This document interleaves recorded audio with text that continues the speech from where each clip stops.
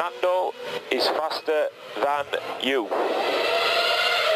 Hello everybody, Fernando Campos here, back with a new 5-time world champion. First we had Fangio, then we had Schumacher, and now we have Lewis Hamilton. The Brits finally finished off a battle with Sebastian Vettel that looked much closer in the first semester, but his impeccable drive and consistent performance, surely one of the all-time greats, allowed him to finish this championship with 2 races to spare. So let's take our time to analyze where he got things right, where he almost got things wrong, and how we ended up with a finished deal after the Mexican Grand Prix. At the beginning of the season, Hamilton seemed to be in the back foot for the first time in a long time, while Vettel was playing the part of the main character in the 2018 season. The German won the first 2 races and he had a commanding lead going into Shanghai, but he had a problem in the Chinese Grand Prix and in Baku. In China, Verstappen hit him at the end of the long straight, so it was not his fault.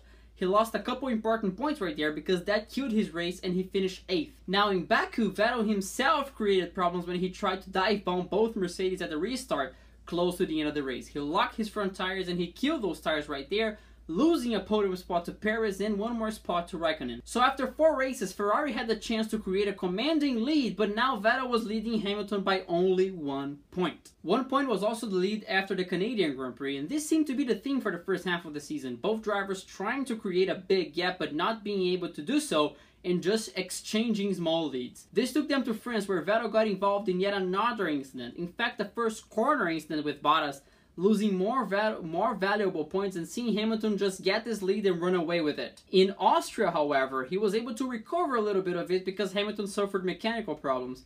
Up to this point, the only retirement that Hamilton had in the 2018 season.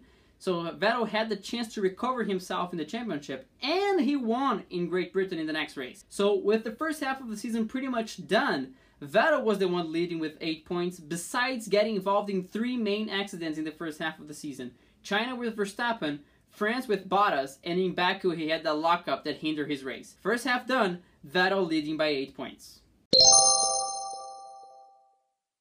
Everything seemed to be going Vettel's way when they went to Germany of all places for the 11th race of the season. He also got pole and saw Hamilton having to settle for 14th because of yet another mechanical problem. So with an 8-point lead, the pole, and seeing Hamilton come from the back of the grid, already on Saturday it looked like Vettel had the chance of the year to become the tone setter for the 2018 season. Hamilton was mounting a magnificent recovery drive from 14th, and he could only hope to try and salvage some points and keep the championship hopes alive really. The rain was coming and going and not helping any of the drivers, but Vettel on the other hand was cruising for another win. At home, the one that is missing in his resume, having the chance of the year to become the main fighter for the championship and control his destiny in this fight for the 5th title. Destiny, however, was not as sweet for Vettel. He went off rather awkwardly, struggling with a wet track in his low corner, crashing and throwing away the opportunity of the year. Hamilton controlled himself, kept his cool, dealt with the wet weather, and won the race. In a weekend all controlled by Ferrari,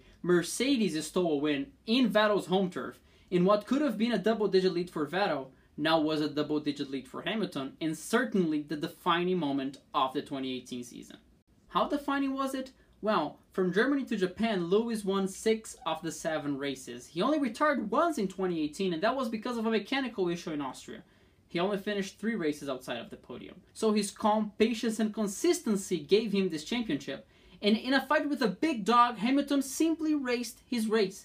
He did what he wanted to, and he put himself in a position to succeed in every single weekend, while Vettel was still getting tangled up with his rivals.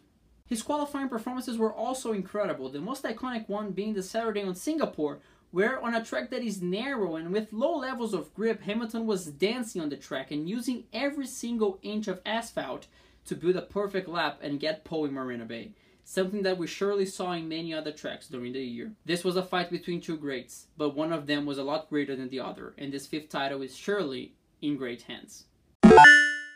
That's it for today, guys. Hope you enjoyed. Don't forget to subscribe to the channel or the podcast feed wherever you are. Also, leave your comment and your like. I want to hear your opinions and thoughts as well. Check us out on Instagram, Twitter, and Facebook at NandoIsFaster in all of them. Have a great week and see you next time. Bye-bye.